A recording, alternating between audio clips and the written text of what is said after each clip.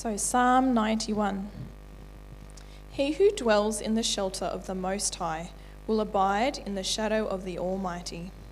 I will say to the Lord, my refuge and my fortress, my God in whom I trust. For he will deliver you from the snare of the fowler and from the deadly pestilence. He will cover you with his pinions, and under his wings you will find refuge. His faithfulness is a shield and buckler. You will not fear the terror of the night, nor the arrow that flies by day, nor the pestilence that stalks in darkness, nor the destruction that wastes at noonday. 1,000 may fall at your side, 10,000 at your right hand, but it will not come near you.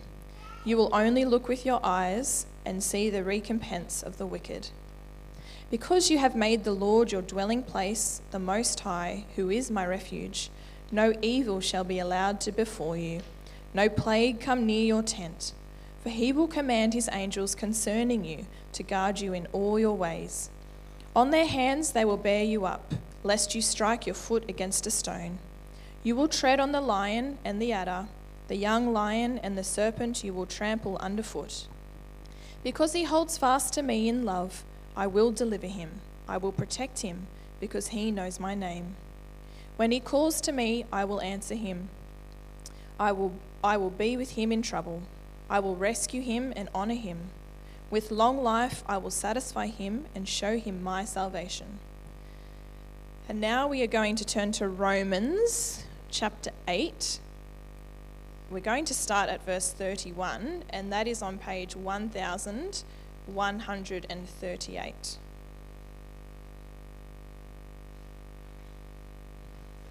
And I'll be reading to the end of the chapter.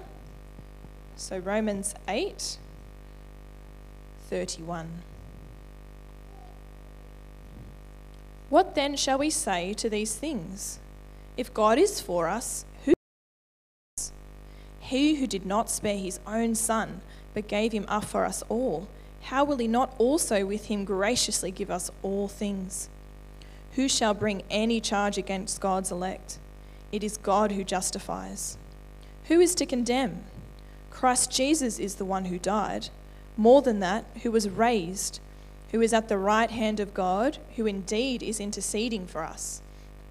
Who shall separate us from the love of Christ? Shall tribulation or distress or persecution or famine or nakedness or danger or sword?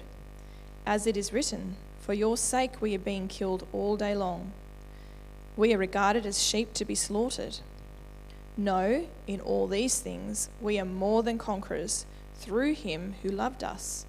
For I am sure that neither death nor life, nor angels nor rulers, nor things present nor things to come, nor powers, nor height nor depth, nor anything else in all creation will be able to separate us from the love of God in Christ Jesus our Lord.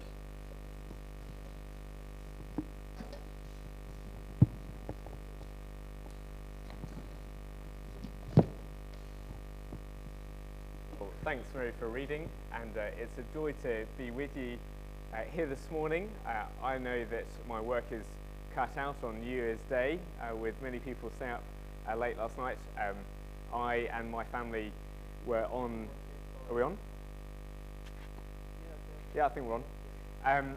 We were able to see the city just about, so if you went out of our house and stood on the picnic benches and slightly tilted your head to look around the tree, you could just about see half an arc of the fireworks going on. But that was just the 9 p.m. fireworks, and then we were swiftly in bed, like all parents of young children, I think, making the most of a good night's sleep. But well done, you faithful few who have made it out on New Year's Day.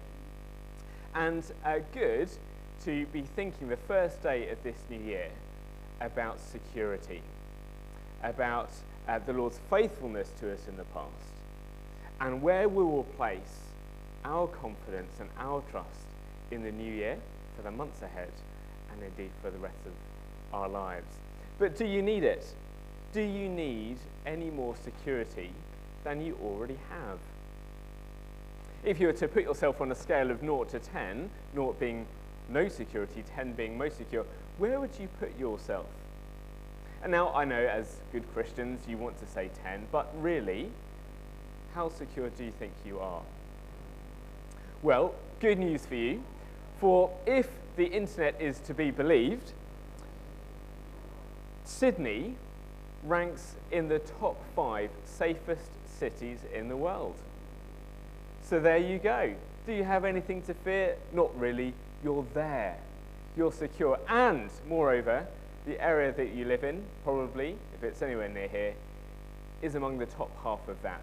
So well done. Do you have anything to fear? Well, you carry keys, don't you? You've got a password on your phone, don't you? A code. You take insurance, don't you? And even then, your data is at risk from corporate hacking. The investment, the pension, the vaccine offers only so much protection.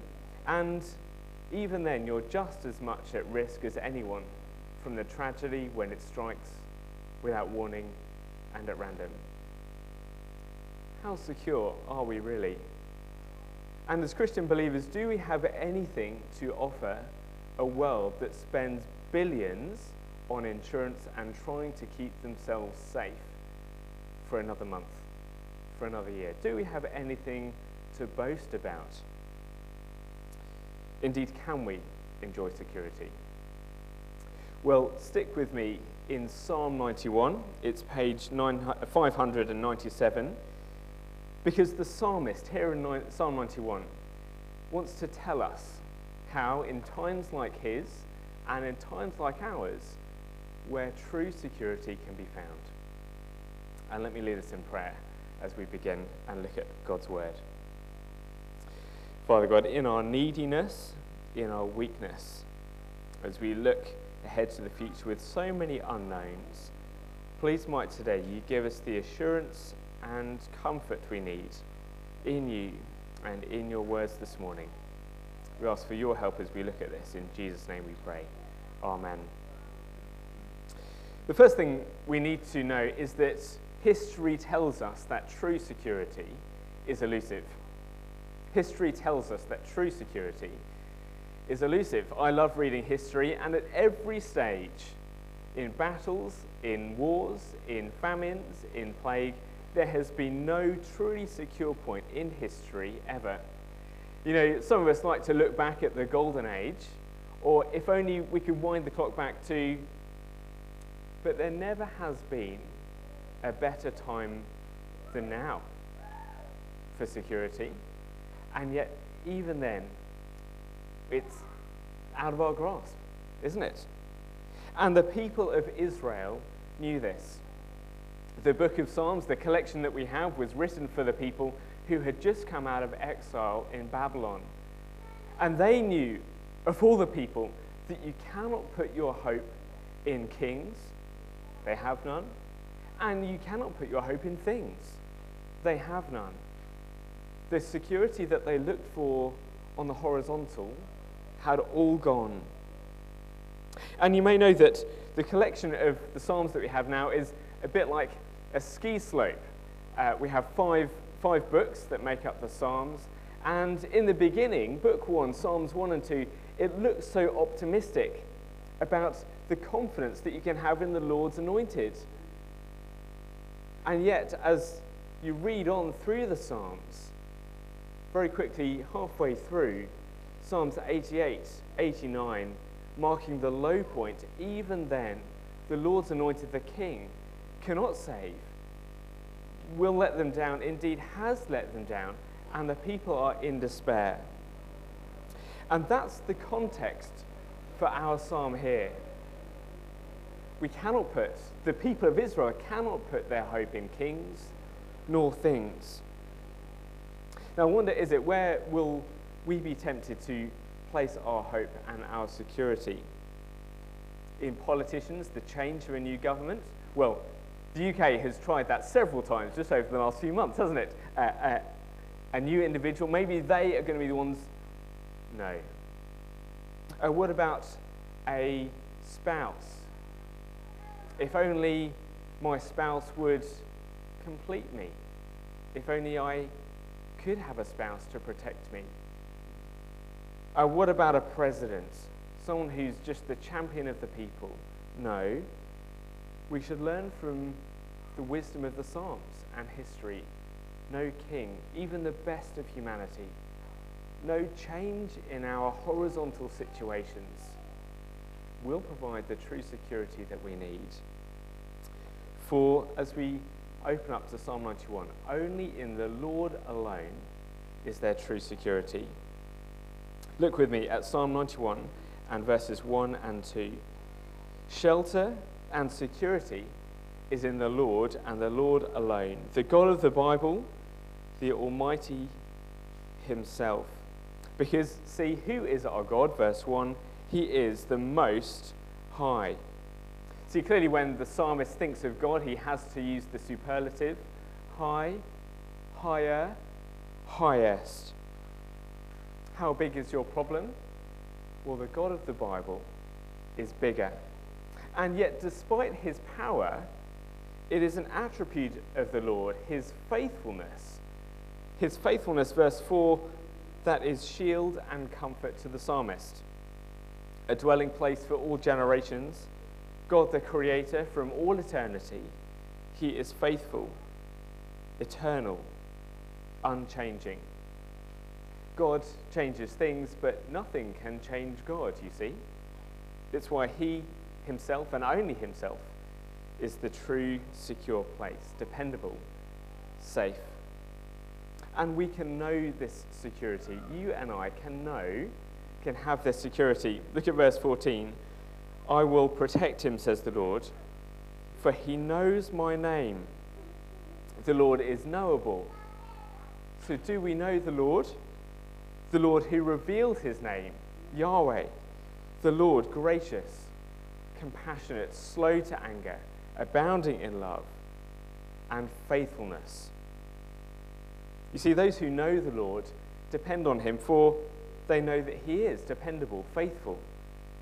His faithfulness is our protection and security. And security we need, for there are so many things that are against us, aren't there? There are so many things that actually, if you're honest with yourself and with your heart, you think, this isn't very secure in my life. This bit is a little bit wobbly. I have deep insecurities. I don't feel like I'm completely satisfied and completely safe. If we're honest, each of us carry those as we look to the future. Well, the psalmist does not have his head in the sand. He knows exactly what faces every human being on the planet. And he paints a picture. Actually, it's a bit of a horror picture as we look at this psalm. Psalm 91. He says, verse 3, the snare of the fowler. There is the deadly pestilence. There is the terror of the night. The arrow that flies by day, verse 5. See, the psalmist knows that whether targeted or random, night or day, there are disasters that, even to the modern economy, are unstoppable. Now, the psalmist was under no illusion. He's not naive. He doesn't think that you can walk into battle with a big round circle painted on your chest and expect to be invincible. No, the psalmist knows these threats real enough. But what the psalmist has is robust biblical theology. He knows God's plan of salvation right from the beginning to the end, and he knows that these threats that he has described are pictures of God's judgment on human sin and human rebellion. He's recalling that section from the law, Deuteronomy 28:29, where the arrow, the invader, the disease, the insecurity, all those are what happens when we turn our backs on God, as every human being has done. So what is the psalmist saying? Well, the psalmist is saying that with the Lord himself as refuge, then we have a refuge from any judgment that creation could bring, but even more than that, than the Lord himself would ever bring. That is the eternal security that the psalmist describes. Did you notice that? It's 24/7, 360-degree protection. You see, night and day, the believer is protected. And we see this lovely little image there in verse 4 of how the Lord surrounds his people, like an eagle sheltering her young. Protection as the Lord spreads his wings over, completely surrounding his people, keeping them safe. And again, it's clear that the psalmist has the kind of protection that is much bigger than can ever be provided in the short-term horizontal plane. And again, we need biblical theology, a big picture of what God has said and God has done and what God is doing. From verse 13, the psalmist imagines a complete reversal of the curse of sin, just as was promised in Genesis chapter 3. If we cast our minds back to the beginning of the Bible, we'll remember that Satan, in the form of a serpent, a snake, tempted humanity. Humanity followed that temptation, sinned, rebelled against the Lord, and now lives under the curse of death. But in Genesis 3:15, the Lord promised that there would be one who would come who would crush the serpent, crush Satan, and in so doing, defeat Satan, sin, and death forever. And look, verse 13, in Psalm 91, the psalmist says that there is the promise of the serpent trampled. The psalmist promises that in the Lord, only in the Lord, is there reversal of the curse, is there life in the place of death, is there security in the place of fear, and not just now, but forever. The return to paradise, a new, renewed creation where there's nothing to fear, safety, real security is on offer. So we need to pause halfway through and ask, do we know this Lord, the faithful Lord, who made a promise right at the beginning of humanity and who has been keeping his promise all the way through? He has shown time and time again his faithfulness. He has not forgotten his word. He's not abandoned his word. Do we know the Lord? And at Christmas time, we remember the name of the Lord is revealed to us again, don't we? The name of the Lord is Jesus, the name that is above every name. And we see throughout this psalm, Jesus is the Lord. Jesus is Yahweh, through whom security comes. We see him in verse 4, don't we? That picture. He will cover you with his pinions. Under his wings we will find refuge. You know, I was at the cricket last week, and towards the end of the 2020, when the side Melbourne were slogging out, trying to get those runs, hitting it for 6, one ball went high into the stands, and the crowd screams, don't they? Catch it, catch it! And there was one guy, and he held up hands, and I knew this is just not how you catch a cricket ball, right? And he held up his hands, and to the crowd's dismay, a huge groan went up around the stands. The ball was dropped. Oh! But as the camera was fixed on him and wanted to point out his embarrassment, he pulled back his arms to reveal his son. And at that moment, our feelings changed. And I was thinking, well, I probably wouldn't have been a better catch, even if I'd had my hands out, but that is what every good father wants to do. You see, he could have been on the big screen taking a great catch, but he spread his arms out to shield his son. And that is such a small picture, isn't it, of what the Lord is describing here. For Jesus, when he came to Jerusalem, he cried out, "O Jerusalem, Jerusalem, how I would long to gather you as a hen gathers her brood." That's what Jesus loves to do, gather his people, and he says that to Jerusalem, to the city that is just about to cry for his crucifixion. And what does he want to do? He wants to shield them from the judgment that they themselves are bringing. You know, Christ Jesus came into the world to save sinners, people who stand, because of our sin, facing the juggernaut of God's wrath. And what does Jesus long to do? Shield us. Stand in front of it.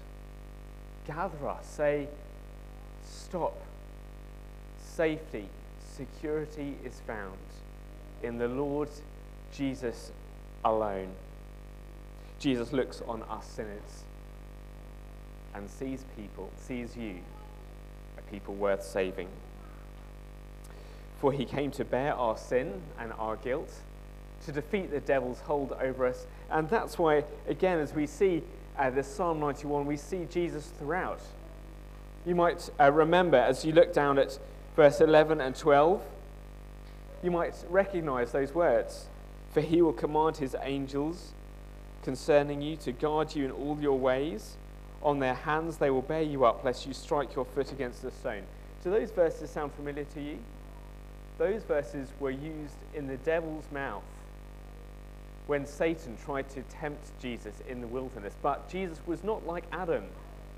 Jesus did not give in to Satan, but Jesus triumphed over Satan, refusing to rebel, refusing to follow Satan's word, refusing to take up whatever the devil could offer, and in so doing, defeated him, defeated his hold.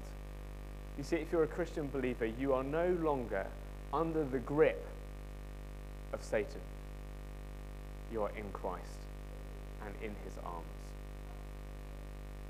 So no longer under the grip of Satan, no longer under the curse of death, no longer under the condemnation of our sin, but under the loving care of the Lord Jesus Christ, the Lord, the Almighty, the God who is from forever. Where does that leave us? Well, I'm so glad that we had Romans 8 read it earlier. I think every new year should start with Romans 8, don't you? To remind us where the Lord has been bringing his people all along. To a place of no condemnation for those who are in Christ Jesus. And some of us will know that passage again and again and again, to remember the fully comprehensive 360-degree, 24/7 protection of the Lord. No enemy, no disaster, no height nor depth.